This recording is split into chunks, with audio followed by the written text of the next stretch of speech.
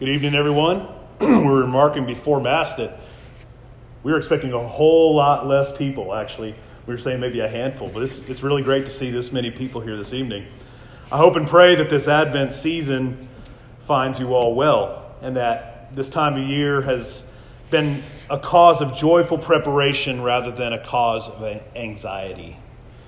And personally, we've been so caught up in the day-to-day routine of finishing out this school semester that I've had to step back and meditate a few times this week on whether or not my family has been focused on the reason for the season, to use that little quote there.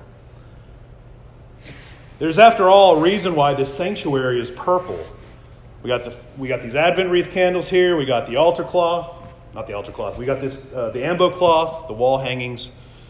Altar cloth is coming. They're purple because it's on our liturgical calendar. Advent is a penitential season.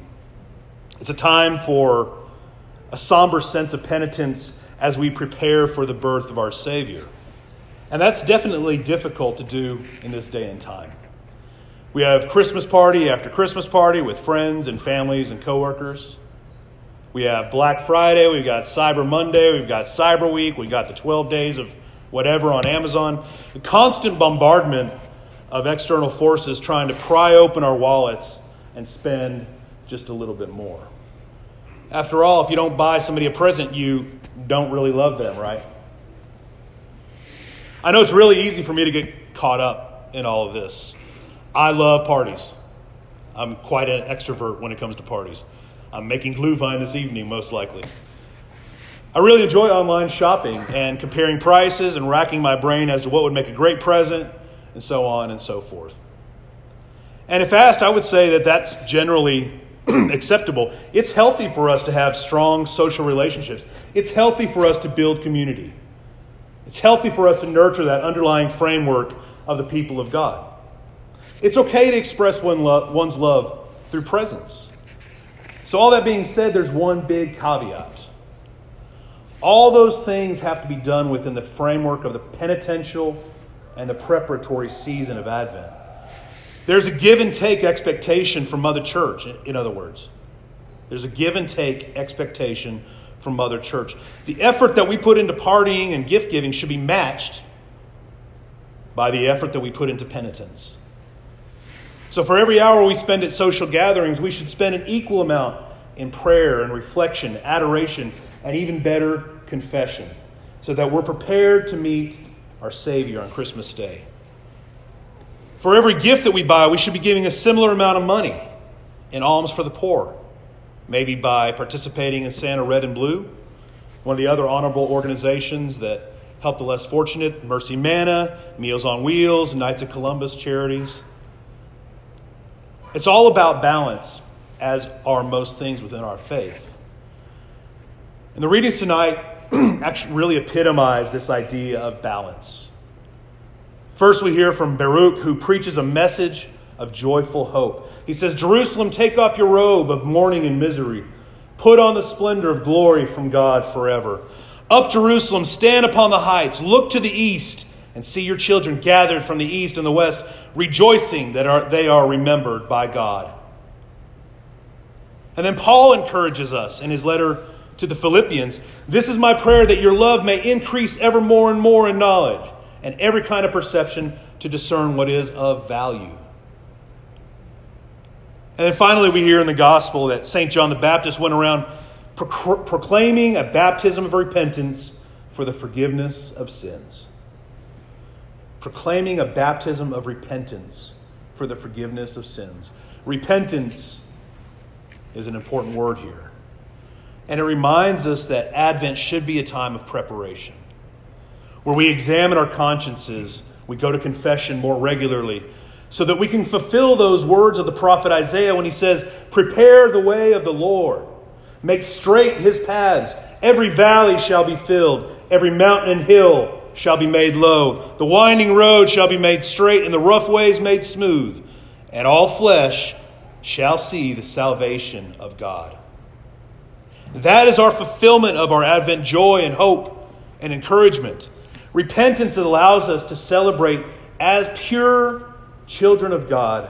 It allows us to make merry at a higher level as we commemorate our birth of the Savior.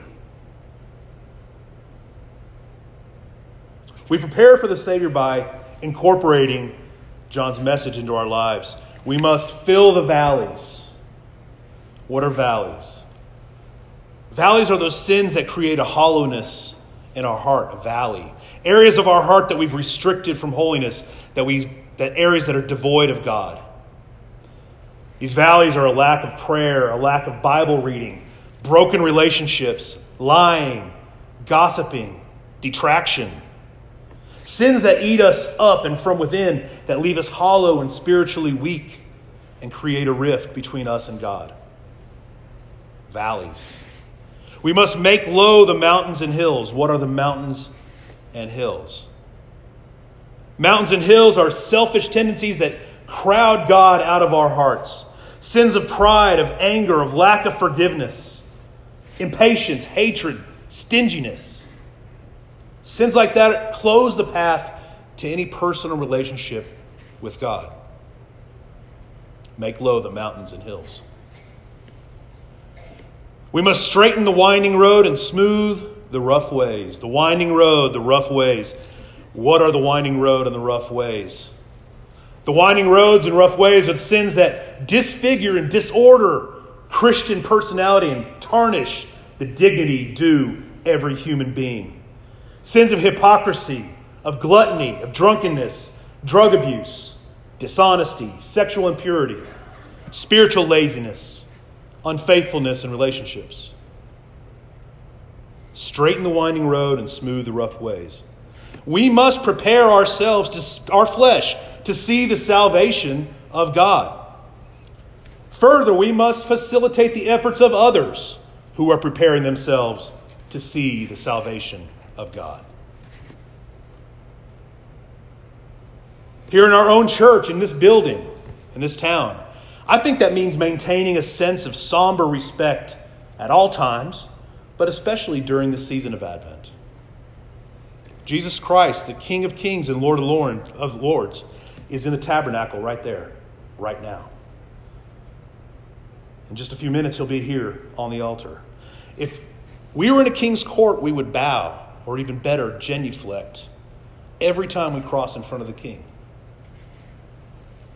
If we were in a king's court, and we are, we would be quiet and respectful at all times, including before and after Mass. Because we know that our fellow Christians are trying to prepare themselves to see the salvation of God. Preparation, repentance, respectfulness. All these themes came to mind when I found this anecdote online this past week, and I'd like to share it with you all. In fact, I will share it. Once upon a time, a certain king was called to visit another kingdom. He put one of his servants in charge of preparing everything for the trip. As they were making their way through the forest, the sojourners encountered a tiger. The king requests a gun, but the servant in charge said he hadn't thought to bring a gun.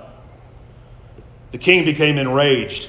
"You fool! How could you have forgotten to prepare for any such possibility on our journey?"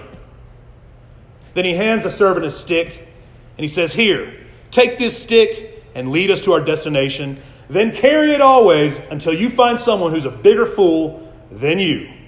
When you do, you can pass it to him." That servant kept that stick for many years, until the king, he becomes old and ill, and the servant comes to see him. He was still carrying the stick. He said to the king, "King, have you prepared for this journey you're about to take?"